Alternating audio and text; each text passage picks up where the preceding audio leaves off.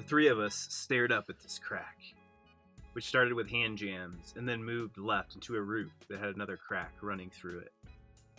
Somehow, I ended up being the one who would lead it, so I racked up with all the gear we had. I climbed up the first 30 feet, jamming my hands and feet in the crack, and then moving left into the overhanging roof. As I hung from the roof, I had a desperate feeling that I needed to get some gear in. My last cam was 15 feet down and 5 feet over to the right. The more I thought about my situation, the more I was losing control. Control, that's what you need in the vertical. Mastery, a feeling that you have a grip on the situation. I was hanging there, almost horizontal, and moved my hand out of the jam, and then I slipped. Hey everybody, welcome back to the Dirtbag State of Mind podcast. I am Luke Mihal, and this is episode 5. Thanks for your patience during this time period. You've probably noticed it's been a little while since we got an episode out, and just been figuring out the home studio and everything like that. There's a lot of things I could say right now and should be said. At the heart of everything, this episode really kind of dives into the characters in Gunnison that I met and changed my life, the community that I became a part of. Between the last episode that we recorded and this episode, we lost a giant, we lost an icon in our community, Dan Escalante. Dan is not a character in the book, but he easily could have been a best friend to two of my good friends, Adam Farrow and Randy Felix, and just a loving, awesome person that touched so many people's lives. You know, our community will not be the same without Dan, and it's just a heartbreaking, major, huge loss. I did write an article about a short piece that I published in our local paper, and you can go to the zine's website to read that. But Dan, we love you, and we are going to miss you.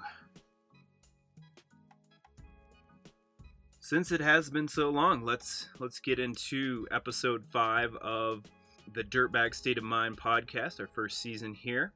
A couple messages before we get into it. The number one way to support this podcast and the Climbing Zine is to subscribe to the Climbing Zine. We put out 3 issues a year. We are the world's creative climbing publication, and you can find our store online just by Googling around, or head on over to our Instagram page and check out the link in our bio. You can also buy American Climber there if you want to get to reading the book before you come back into the podcast. This whole first season is me reading the book, talking about it, and interviewing some characters from the book. And on that note, in the last episode, Sean and I've re-listened to it a couple times. It's just been really enjoyable to re-listen to it and revisit that conversation. I hope you guys enjoyed it. We never talked about how Two Tent Timmy got his name. Sean gave him that nickname in Crested Butte in the early 2000s. And Tim used to live in a tent inside another tent. And he had 2 kind of crappy tents, and they made for one good tent. And he could kind of cook on the outer, had one smaller tent and inside the bigger one. And it was hilarious. And we still call him Two Tent to this day. This episode is brought to you by Sticker Art. And Sticker Art is a small business here out of Durango, Colorado. A good friend of mine, Bryant Aucoin, and he has been a huge mentor to me with my business. And he's kind of that person where, we all have those friends where, oh, I'm going to start this sticker company, and it's going to be awesome, and it's going to be really artistic. And, a lot of people have ideas like that, but Bryant has fully executed this idea, and he makes beautiful stickers. He donates money to nonprofits, and he's just an all-around good guy. So check them out at stickerart.com. And thanks, Bryant, for being our first ever sponsor of our podcast.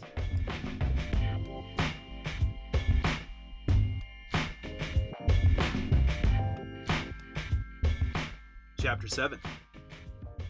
Winter was upon Gunnison, and I quickly learned that it was billed as the coldest city in the lower 48. Neither part of that statement is technically true. Gunnison isn't really a city, and there are other places that can contend for the coldest. But the truth in that little white lie is that Gunnison does get cold. Really cold, like -30 cold. The type of cold you feel in your bones, the type of cold that freezes your car so it won't start in the morning. It didn't bother me that first winter. I was too awed in the beauty of my first winter in Colorado. I would walk to class, smoking cigarettes, inhaling the coldest, purest air in between puffs of tobacco, floating across that white snow under the bluest sky my eyes had ever seen, an azure that led me to believe I was under a different sky than I was in the Midwest, the only place I'd ever known. People seemed to huddle together in a camaraderie of cold. Strangers would always say hello, and my teachers were not distant totem poles of education. They were people I would also run into at the grocery store.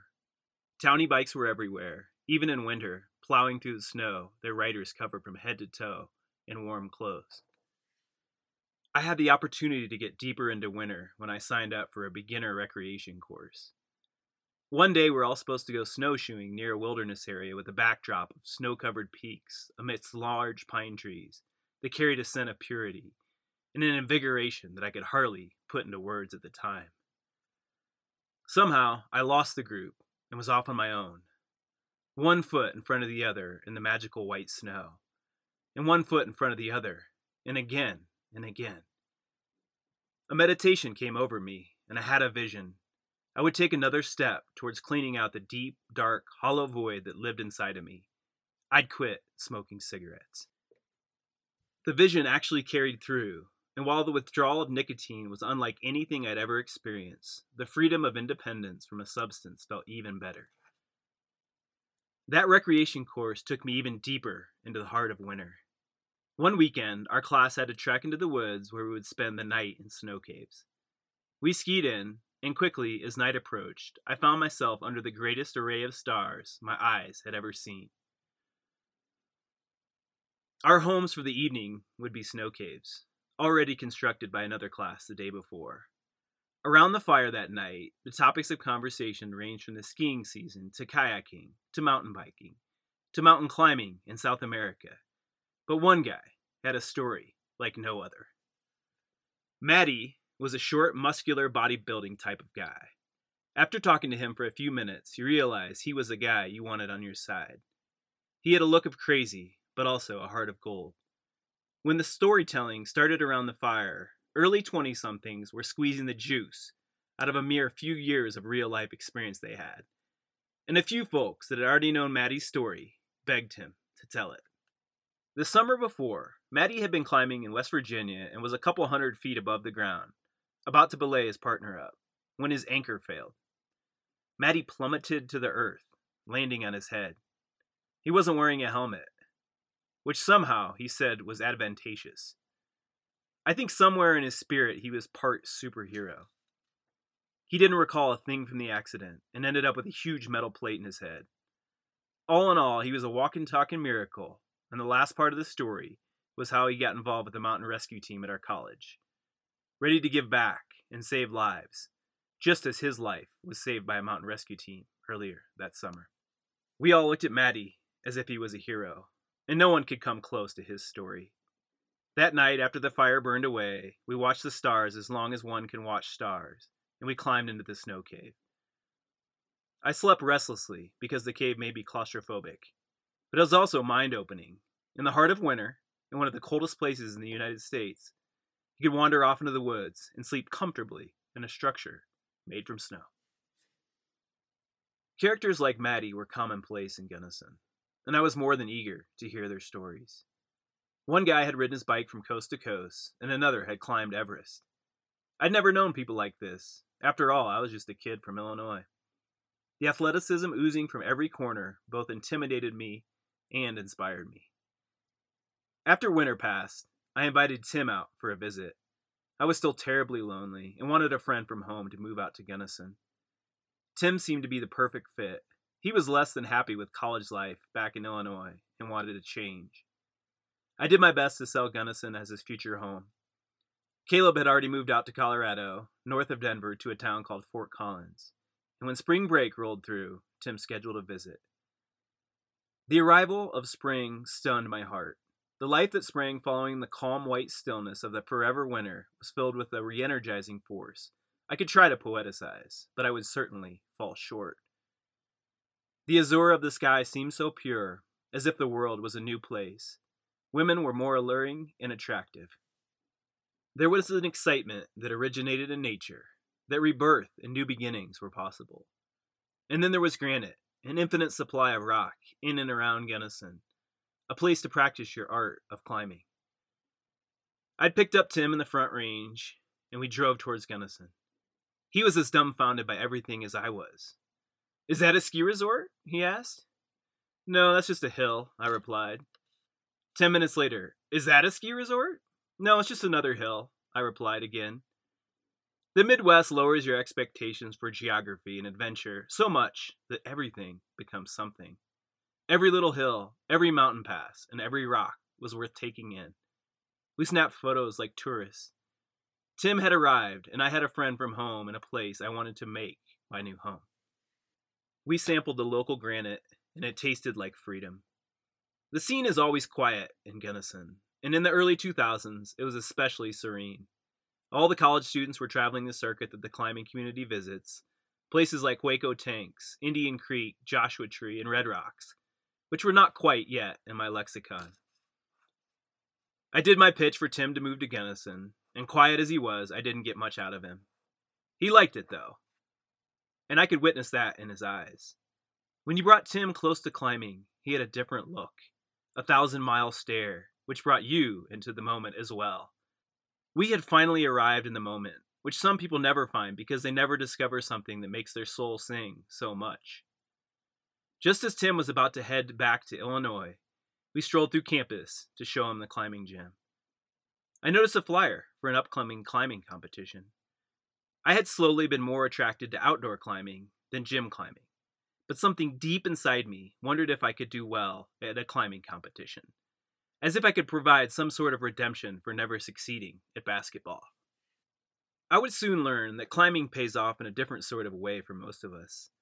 A pay in poetry, a form of payment that it takes a while to understand. I entered the climbing competition and felt incredibly nervous about it. All around me were the characters I'd identified as climbers on campus, the shrugged shoulders that bore t-shirts with the names of climbing companies. Those characters whose hands were marked with white chalk and whose vocabulary spoke wide-eyed of epics and beautiful summits.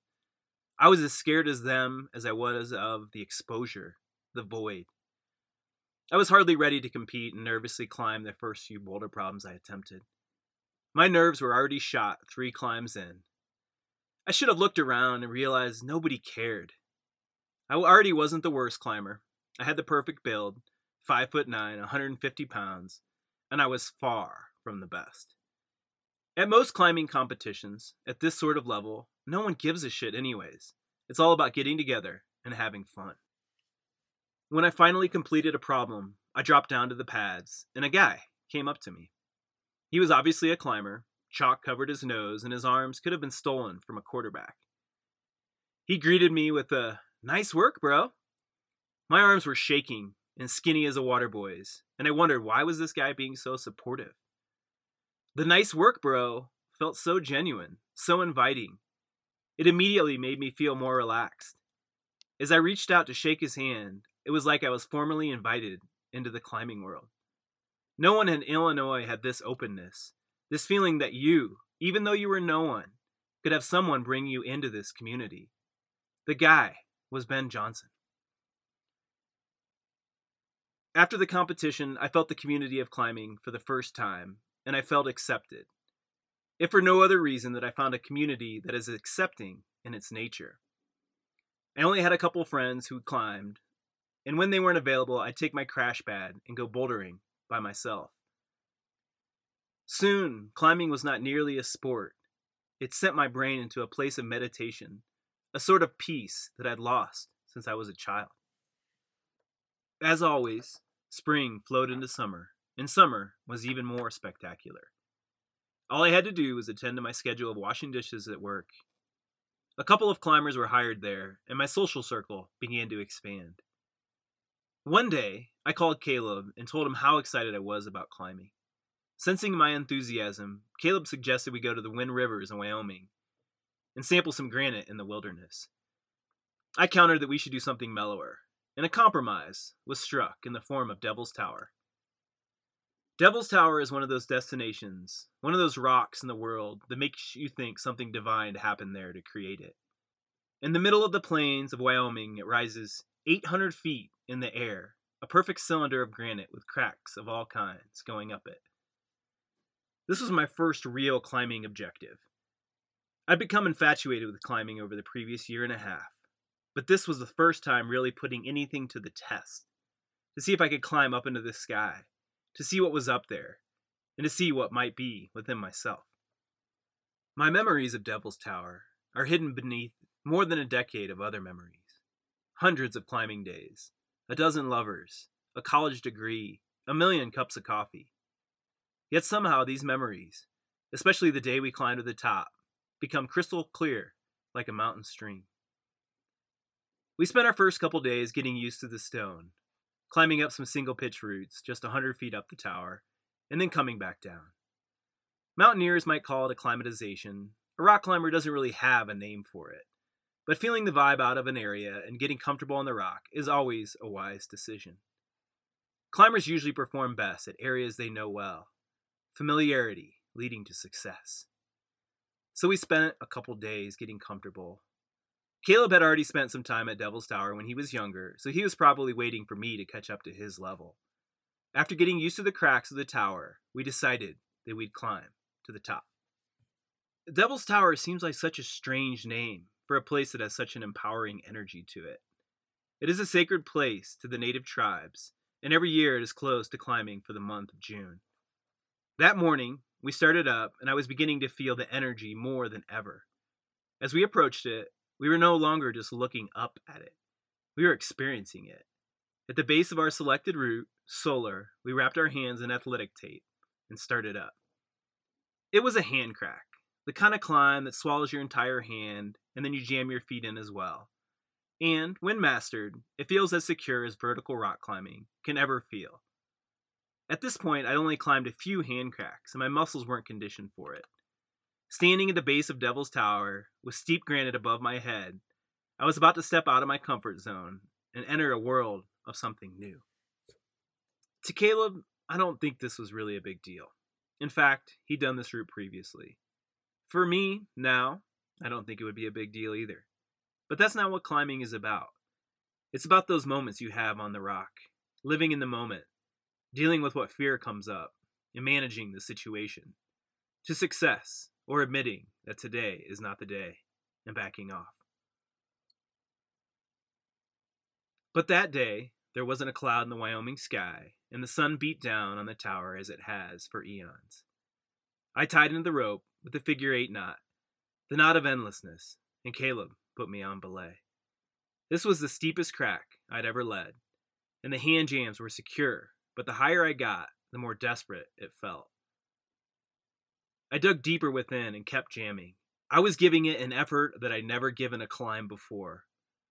I was sweating and breathing heavily, and Caleb was sending up encouraging words as I hand jammed and slammed my rubber climbing shoes into the crack, inching up higher.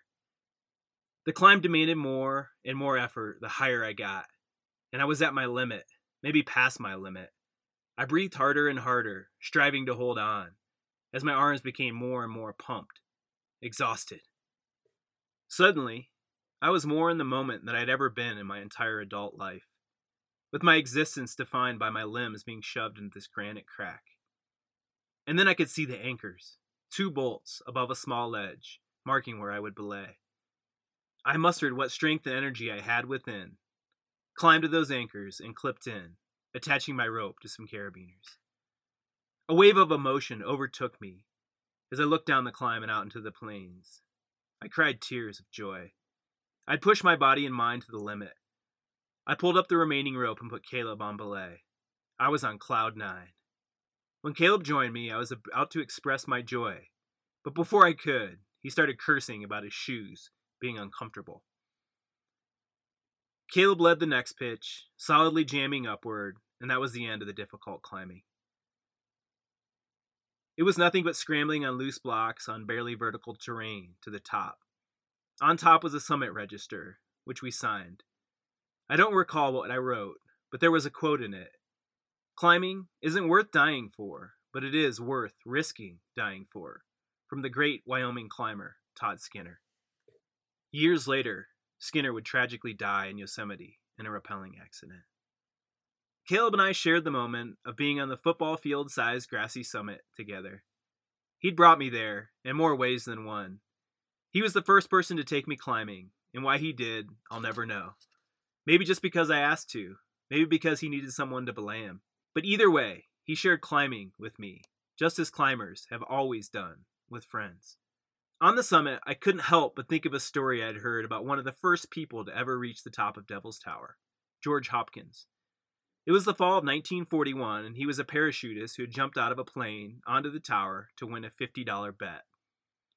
He'd hoped to make the descent with a rope that was dropped out of the plane, but something went wrong, and he was stranded on top of the tower. The National Park Service began organizing a rescue and weighed their options. Eventually, they accepted the offer of Jack Durrance, who made the second ascent of Devil's Tower in 1938, to lead the effort. Meanwhile, Hopkins had food, water, blankets, and a bottle of whiskey dropped to him, with assurance that help was on the way. He spent 5 nights alone on the summit. Imagine what he must have been thinking. These days, people can climb up and down it all the time, but at that point in history, only a handful of people had ever been up there. On day 6, he was rescued by a team that Durrance led, with 7 other climbers, and they led him down safely from the summit, making several rappels. Caleb and I shook hands, looked around some more at the unique panoramic view of the Wyoming plains, and rappelled down the tower. After the climbing bug bit me on Devil's Tower, I had it once and for all, and I also tried to see what else could give me a similar feeling. There's always a feeling of needing a new drug, and the next one I tried was kayaking, and then skiing, and then ice climbing. But nothing did it for me like rock climbing. I also, finally, had something to write about. And it poured out of me in the form of poetry. These were the best of times, the purest of times, and the poetry wrote itself. That memory of Devil's Tower stood out above all other memories. And back at the college, in our library, I wrote out a poem.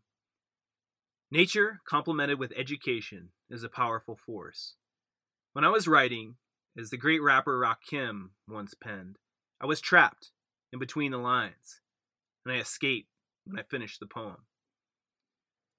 Writing is never finished, and neither is climbing. The summit as a final page is an illusion. We're always writing that next poem and planning that next climb in our minds. This was a time of great romance and mystery, a time before every climb was recorded on the ether of the internet, and before there was much information available other than books for climbing. My path was not set in stone, but rather the stone set my path. Tim moved out that fall, and I felt the confidence of his presence, combined with my second year ever at a college. I decided I would study what inspired me, recreation and environmental studies, and my path would unfold as it should from there. Climbing with Tim changed everything. At first, we were equals. Our climbing ability remained the same once we both knew the basics. Then all of a sudden, his ability shot out like a rocket, and I was left holding on with one arm as the rocket blazed through space. I followed Tim to Granite all over the state, from our backyard climbs to Turkey Rocks in the South Platte region. I was amazed as he honed his abilities. He could dance on tiny holds while his fingers held on to locks, calm, cool, and collected. Sometimes I would have to remind him to play skier. He was just so confident he forgot. That was my role in those days, keep Tim alive, and keep myself alive. Our circle of friends had grown by now. We were both working at restaurants, and I'd joined the college's rescue team. We had a crew. We did the usual things that 21-year-olds do, but always and forever, the mission was climbing. Tim had 2 jobs, so often I had to solicit other partners for climbing objectives. Jared was a wide-eyed Colorado kid who oozed passion and put climbing above everything else. He lived in the dorms, and a sticker tagged on a window as you approached his room read, "Climb now, work later." One day, he suggested we check out some climbs in the backyard of his boyhood home of Grand Junction. Even if the trip was a failure, we could visit his best friend Josh and eat food from his parents' cupboards. Colorado National Monument, where we went climbing, was like something out of an old classic cowboy movie, full of red sand and stone. Jared told me stories about how he and Josh would go climbing before they owned any proper climbing equipment. They would just go out and climb and somehow emerge unscathed. Listening to those tales, I felt grateful I'd been given some proper instruction before I took the sharp end. We found our way to Devil's Kitchen, a series of freestanding red rock formations 70 feet in the air, with some crack climbs here and there. My grandfather had given me 2 for Christmas a couple months before, and I was eager to use them. The 3 of us stared up at this crack, which started with hand jams and then moved left into a roof that had another crack running through it. Somehow, I ended up being the one who would lead it, so I racked up with all the gear we had.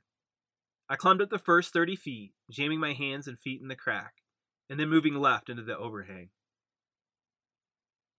As I hung from the roof, I had a desperate feeling that I needed to get some gear in. My last cam was 15 feet down and 5 feet over to the right. The more I thought about my situation, the more I was losing control. That is what you need in the vertical. Control. Mastery. A feeling that you have a grip on the situation. I was hanging there, almost horizontal, and moved my hand out of the jam, and then I slipped. Death winked. The end. No control. It all happened so quickly. I was flipped upside down, and in one brief instant, I hurled face first towards the ground. And then I looked to my belayer, Jared. I was hanging 5 feet above the ground and looked into Jared's eyes. I quickly flipped myself back around, and Jared lowered me down to him. I looked at Josh and instantly hugged him. I cried from fear, but I was uninjured. I had flipped upside down because the rope was behind my legs when I moved into the roof. I made a very beginner mistake. I should have placed protection on the horizontal crack before moving into it. I was doing what many beginners climbers do, learning by mistake. But the mistakes in climbing are always attached to living or dying. I only lived out of chance, luck. Perhaps there were spirits looking out after me, or perhaps I had placed that cam at just the right location. A few more feet lower, and I would have landed head first on the ground. Instead, it was a 35-footer into the air. I never did tell Grandma that her Christmas gift saved my life.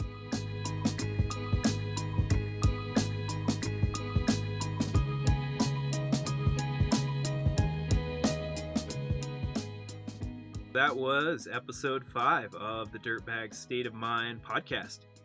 Our podcast is produced by Chad Rich. We'll be coming at you with another episode. I promise we won't make you wait as long as you did for this one. And as we said in the intro, the best way to support the Climbing Zine is to subscribe to it. And you can do so at our website or just Googling Climbing Zine Store or heading over to the link in our bio at our Instagram page. And we also now have a Patreon account if you would like to support us that way. I think you can support it for as little as $1 a month, and I know that's what I like to do for some of my favorite climbing podcasts or other podcasts. I do that for subscribe for a small amount for the Love of Climbing podcast, which is a great podcast. Thanks for listening. This is Luke Mihal from the Dirtbag State of Mind podcast, coming at you from Durango, Colorado.